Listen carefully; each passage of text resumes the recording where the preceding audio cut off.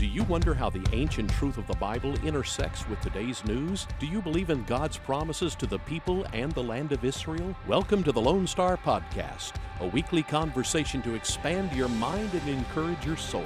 Our hosts live in the two Lone Star states, Rabbi Lipman in Israel and Pastor Trey in Texas. This podcast is your opportunity to learn the truth about the God of Israel from two people who love Israel.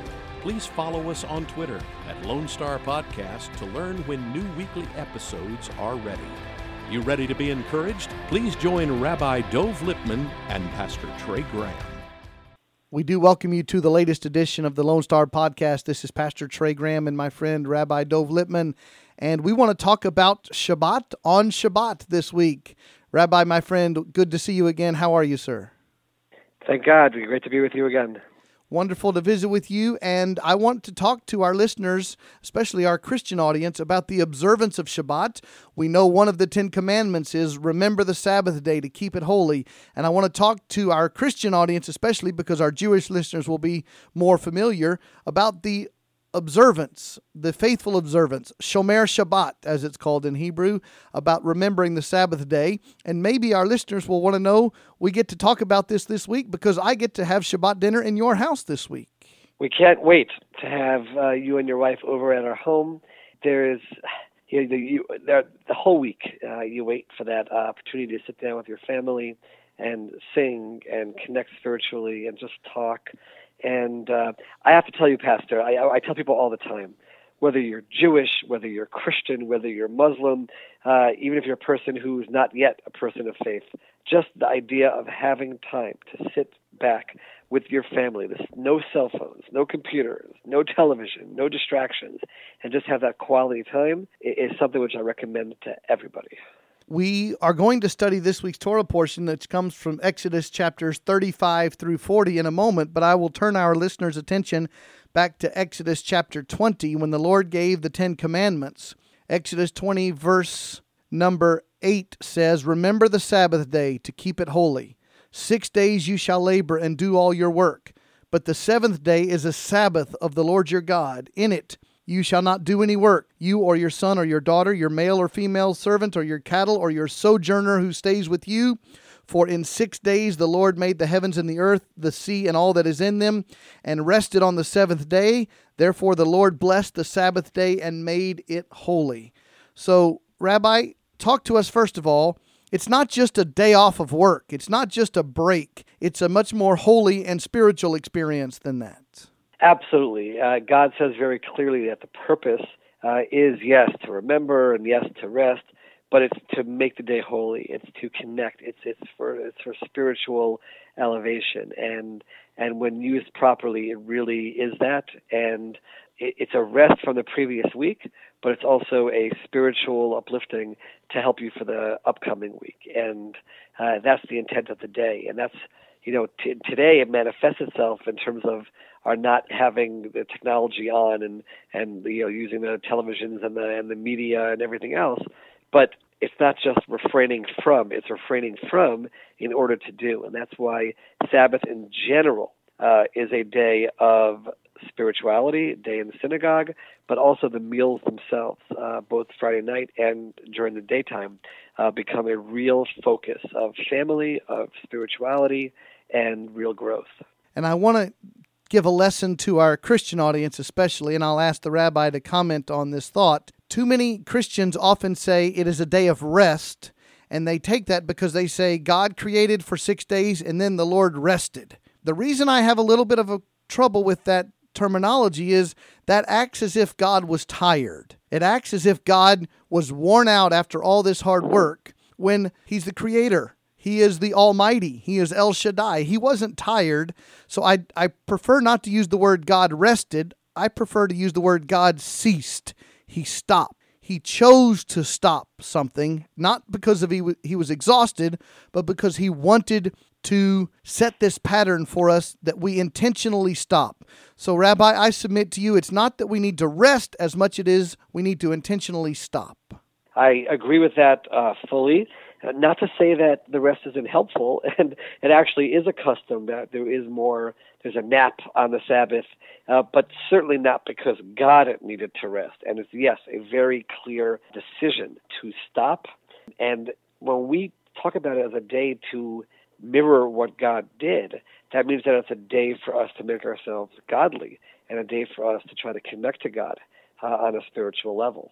So talk through, especially for our Christian audience, give us kind of coming toward sundown on Friday, the evening is coming, and then kind of walk us through the steps of a Shabbat celebration.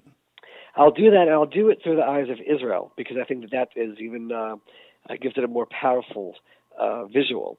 Israel shuts down, and people start getting ready. You'll see people certainly coming home. People are getting into their more fancy clothing and making their way towards the synagogues, usually by foot.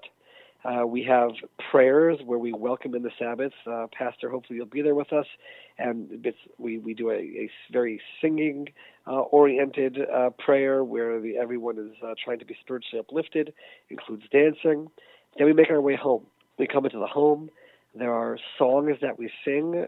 In my family, it's very meaningful because we actually sing the opening song, the tune was composed by my great-grandfather who was killed in the Holocaust, and we still have the tune that he sang Friday night. And then we sanctify the day, which we call Kiddush, using grape juice or wine. And then we have a special blessing over the bread. The bread is there to remind us of the manna that God used to give to a double portion on Fridays when the Jews were in the desert. And then we'll start a meal that has a few courses, a meal that has singing during the courses and between the courses, a meal where we talk about the weekly Torah portion, and a meal in which we just talk. And that can mean the kids talking about things that are happening in school. It can mean things that are happening in the country politically. It can mean sports, just being there, talking. It could be, as our kids get older, some more serious discussions about philosophy and spirituality. And very often we'll have families over, friends over, the children will have friends over, just very, very festive. And then after dessert comes the grace after meals, which we sing together, where we give thanks to God for giving us this meal and giving us these blessings. And like I said, it could go hours at times, depending on the mood and depending on the people that we have with us. And just, like I said, pure joy, pure enjoyment, recommended highly for everyone. And my wife and I are so honored to be your friends and to be invited into your home. And so the question that I want you to teach our listeners about is, this is something where you invite friends and neighbors and even non-Jews like me to celebrate with you. Absolutely. We've had non-Jews over at our home before who wanted to experience what a Shabbat meal was like, and it's a joy for us to be able to share that. And there are times that we might just want to have just our family if we feel that there's a need for some real intimate family time, or there are times that there could be numerous guests, and we have to make extra space and expand our table even more. So depending on the Shabbat, depending on the week, it varies. But yes, this is one of the things in Israel in particular that happens all over Israel. Families getting together, even people who are less religiously connected have the Friday night dinner. And one thing I neglected to mention is that we light candles in the home. Usually it's the woman of the home, the mother, the wife. That adds a certain peace to the home, a certain spirituality that we're reminded of from the candlelight as well. And just a beautiful, beautiful time. And yes, it's one which non-Jews can experience together with Jews and are always welcome. And I'd like you to address the next morning, what we would call Saturday morning in the daytime, because Shabbat goes from what we say on our calendar is sundown Friday until sundown Saturday. So the evening portion you've described, what about during the daytime portion? So Shabbat morning, we wake up a little bit later than usual. Some people get up earlier and have early prayers. We don't go to the early prayers. So prayers start, let's say, in our synagogue at about 8:20 in the morning. Make our way to synagogue. It's about a 2-hour prayer where we also read the weekly portion that we always talk about every week. The Torah scroll is taken out of the Holy Ark that's in the front of the synagogue, and we read it. It's a prayer filled with song. And then we come home again, and we have our midday, we call it a seudah, which is the meal. It starts again with kiddush over the grape juice and wine, again with the hamotzi of the bread, remembering the manna, and then another meal that I think is often shorter than the nighttime meal, but no less spiritual. And same type of things go on as we talked about on Friday night. And then we have afternoon prayers, either earlier or later. People will nap during the day. Kids will get together with each other. There are Bible study sessions in various places throughout the day. It's time to study with your children, play board games with your children. Again, the whole Saturday as well. No television, no computers, no cell phones. It's all put away. You don't even touch it. And then that leads us towards sundown and the end of Sabbath, where we have a last sort of less food, but another meal. And we have the evening prayers, and then a ceremony we call Havdalah, where Sabbath ends. We have a special prayer that we say there, and special customs and some singing, and that brings that full day. It's like you said, from Friday night till Saturday night, brings it to an end, and we wish each other Shavua Tov, which means a good week, and we're ready to start our next week, spiritually recharged by the Sabbath experience. It is a beautiful ceremony, and it's always a treat for me to be invited into the home of my Orthodox Jewish friends, Shomer Shabbat, the observant Jewish friends like Rabbi Lipman and his family. So, Rabbi, thank you for inviting us, and we are honored to be in your house on this Shabbat and getting to discuss the Torah portion with you in person as well as here on the podcast. So let's turn our attention to this week's podcast, and it has two names because it's two portions. Vayak'hel and Pekudei. It comes from Exodus 35 through 40, those chapters. And Rabbi, you taught me that it has two names because it's really two portions back to back in 1 week in order to catch up on the calendar. Explain that. So we follow a lunar calendar when it comes to the Jewish holidays. And in order to do that, and that's where the holidays came out. So that's why Passover, for example, is always in the springtime. And Sukkot is in the fall time. That's the Feast of the Tabernacles. And we always want it to be in the right seasons, but the lunar calendar doesn't follow the solar calendar, which is the seasons. So we have to do all kinds of things to make up for that. And that's when there's an extra month every few years to make up for that as well.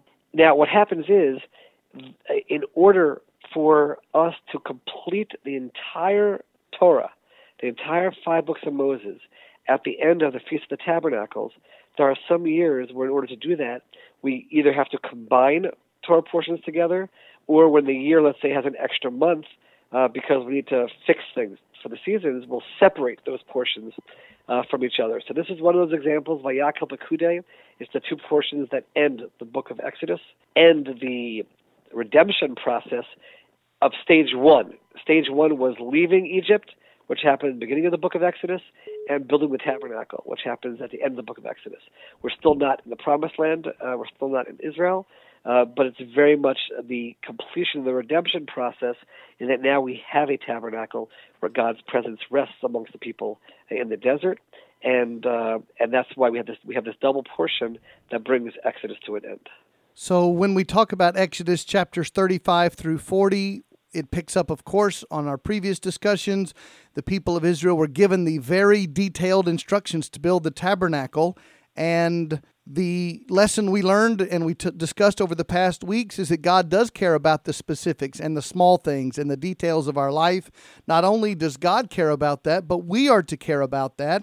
And so when God gave the very detailed instructions about how to build the Mishkan, the tabernacle, now it's the responsibility of the people in this Torah portion to carry out the work. In other words, it's a call to obedience.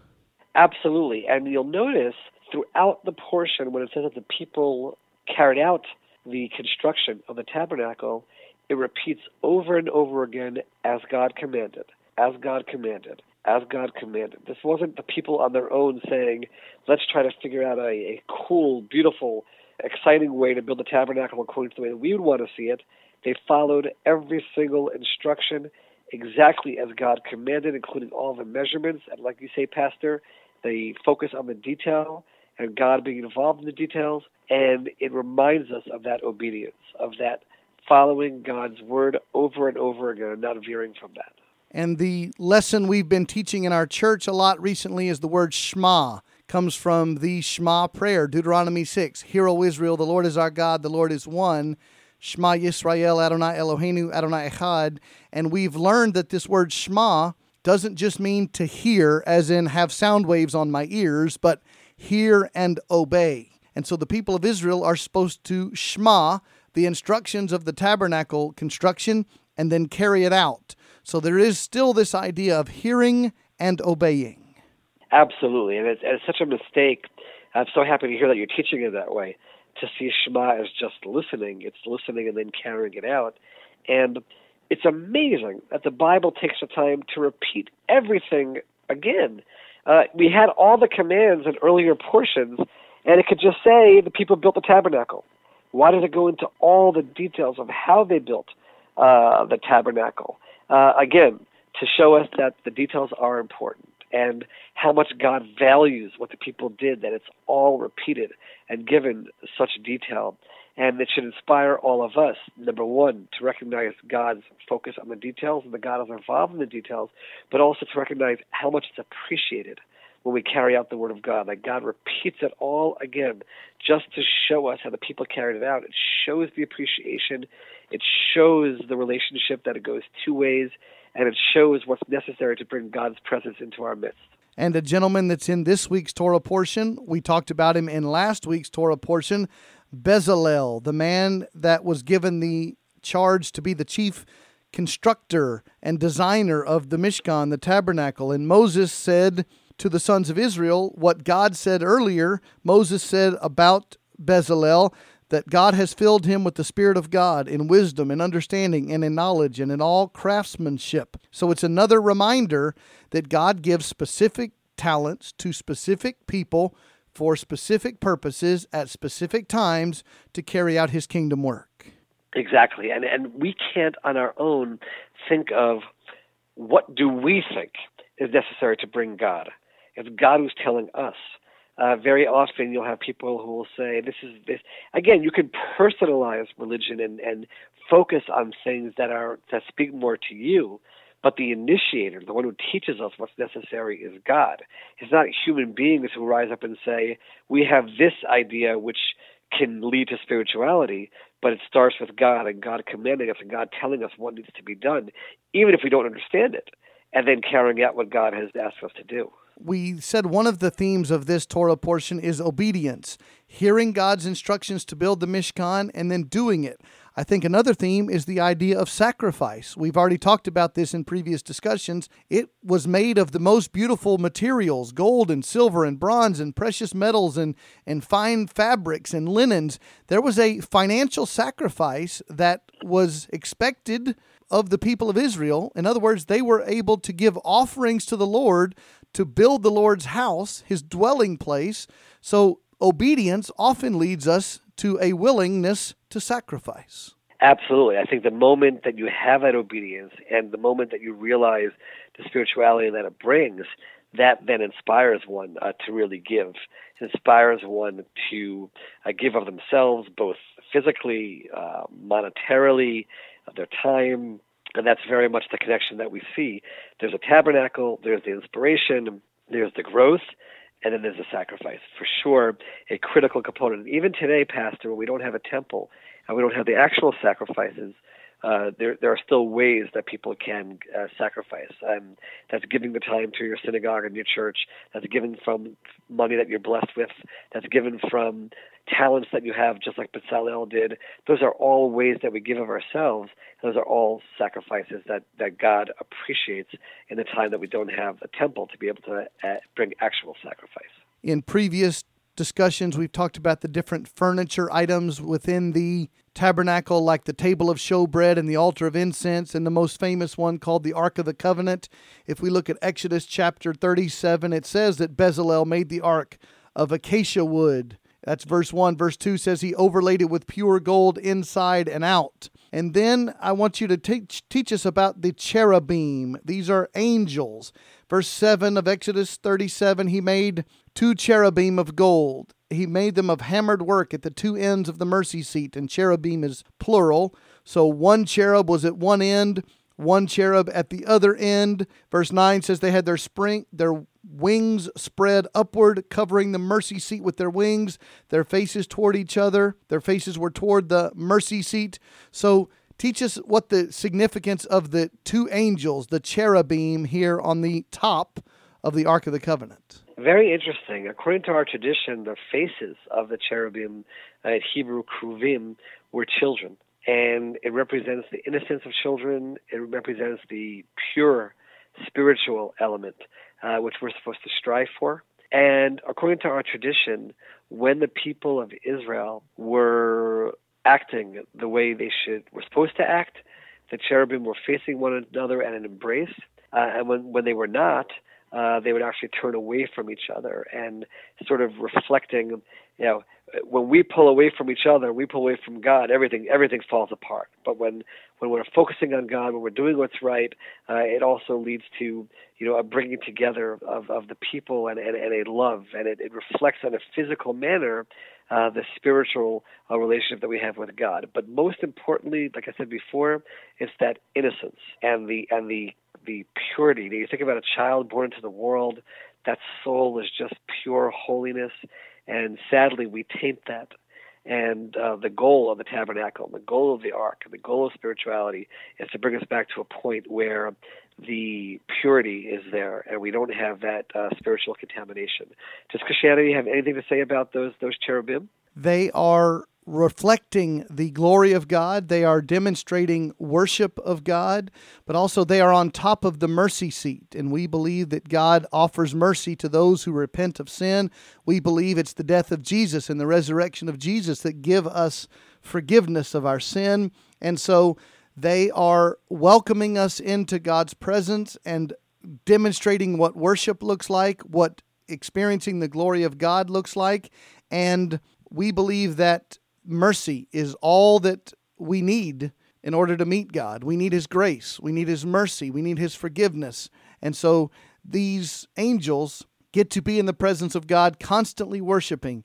And we believe because of the grace of God and the mercy of God, we get to be in His presence and worship Him. And we know that inside the ark, we believe, was a bowl of manna. And it was a representation of God's constant teaching and provision, daily bread in the wilderness. We know that the tablets of Moses that we talked about in the previous Torah portion were inside of that, and that's a representation of the covenant of God and the commandments of God. And all of these things, we believe, point us to the fact that we cannot do this on our own. Even the rod of Aaron, we are taught, is inside of there, and it's showing us that God provided at all times, even in the wilderness journey. So the Ark of the Covenant has a lot of spiritual meaning for us because it all points us to God's actions of grace and mercy toward us throughout history. Beautiful, beautiful concept, a beautiful idea, and beautiful lesson to learn from the cherubim. Let's talk about the last couple of chapters, 38, 39, and 40. It is the construction of the Mishkan, the tabernacle, but it's also the construction of the priestly garments. And we've talked about this in earlier discussions, that the high priest had a very important role, and the priests had a role to bring the people to the presence of God. And we call Jesus our high priest, who brings us into the presence of God because of His holiness. So talk about the Kohanim, the priests, and their role in this tabernacle worship. So we believe in Judaism that, of course, all people are equal in terms of their capacity to be close to God, but there is a hierarchy, and there are people who are born into a family where they are the priests, as we call them. They're the ones who are supposed to serve in the temple and help us connect spiritually. And the special clothing which they wear is to remind us of the fact that they have that holy calling. They were to be supported by the people. They had something called truma, where we had to give them a percentage of our crops and a percentage of our sacrifices, and they were supposed to focus exclusively on spirituality, and they were a vehicle to help bring God into the temple as well. And then there was a high priest who was the only one who would ever go into the Holy of Holies. He would do so on the holiday of Yom Kippur, and he's a person who's to be a being of peace, a unifier of the people. And we actually, a big part of our Yom Kippur, the Day of Atonement service, a big part of it is actually the service just done by the high priest on Yom Kippur. And it's given in great detail as the people would watch him go through the process of bringing the people their atonement. It's something which we don't have today. We do have priests in our synagogues today. They're the children of Aaron. They have a tradition going back to the temple times that they're part of that family. They give special blessings. They're the ones who are called to the Torah first when we read it, when people are called up to be readers of the Torah. So they do have certain elements of respect. And we do have the tradition that when the temple will be rebuilt, they'll be the ones who will go back and serve the people in the temple. I'd like us to focus on the very last few verses of this Torah portion, and it's also the very last few verses of the book of Exodus in chapter 40. It's a topic we've discussed previously in our discussions, the Shekinah, the Shekinah glory of God. Starting in Exodus 40, verse 34, after the tabernacle has been completed, following all the specific instructions that God gave the people, it says in verse 34, "Then the cloud covered the tent of meeting, and the glory of the Lord filled the tabernacle. And Moses was not able to enter the tent of meeting because the cloud had settled on it, and the glory of the Lord filled the temple." Talk about how cool it is, how spiritually uplifting it is, how holy it is to feel the presence of God all around you. That was the goal of the tabernacle. That was the goal of constructing this building and ultimately having the temple. And, I actually have never been blessed to experience a tabernacle or a temple. So we are lacking something that we don't even know what we're lacking. But having said that, we try to get close. And certainly in our synagogues, especially at the highest moments like in Yom Kippur, you can feel almost tangibly what that's like. The end of Yom Kippur, after a day of spending the entire day in synagogue, fasting, focusing only on spirituality, you get a little glimpse of what it's like. And it's a moment, my wife and I often talk about it, you just want to bottle up and keep with you forever because it's clarity. It's clarity about what's right. It's clarity about what's wrong. It's clarity about the recognition of God. And it's a closeness that you feel to God, which you don't want to go away. And that's something which they were blessed to have in the tabernacle at all times, in the temple at all times. And that's part of what we mourn over not having a temple, and part of why so much of our prayers are focused on rebuilding of a temple and asking for a temple, because we know that we're lacking that. But even while we're lacking it, we still try to have those moments where we can tap into it and feel on some level what that was like. Rabbi, sometimes I tell our church that the way you can describe what worship is and what entering the glory of the Lord is to just say, wow, wow. He's bigger than I imagined. He's more beautiful than I imagined. He's more holy than I imagined. Wow. We know from Psalm chapter 100, verse 4, enter his gates with thanksgiving and enter his courts with praise. Nekadma panav betodah. Enter his presence with thanksgiving. And Pastor, we're going to say those words at the beginning of the prayers on Friday night. That's part of the opening words that we say, and that's part of setting the stage for Shabbat. And Shabbat, and this really brings us full circle, is also viewed as a period of time when we can experience basking in God's glory in that manner, and that's a time instead of a place, which gives us that recognition. Rabbi, I'm so looking forward, as our listeners are listening to this podcast, you and I will be having dinner together at your Shabbat table. We can't wait to have you and your wife, and hopefully you'll be able to share those experiences with everyone back in Texas and everyone who listens to the podcast, and certainly hope that it can inspire people to take time in their lives to have those spiritual moments, both by themselves and especially with their families. Let's all pray that we will experience the Shekinah, the glory of God, that wow experience when we enter his gates with thanksgiving and his courts with praise.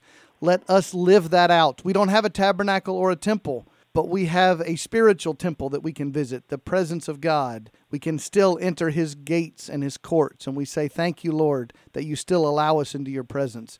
Rabbi, always enjoy the conversation. Shabbat shalom to you and to your family. Always a pleasure. Shabbat shalom to everyone. Thank you for joining us for the Lone Star Podcast. Follow us on Twitter at Lone Star Podcast to learn when new episodes are ready. Please join Rabbi Dov Lipman and Pastor Trey Graham next time to expand your mind and encourage your soul. May the Lord bless you and draw you to Himself this week.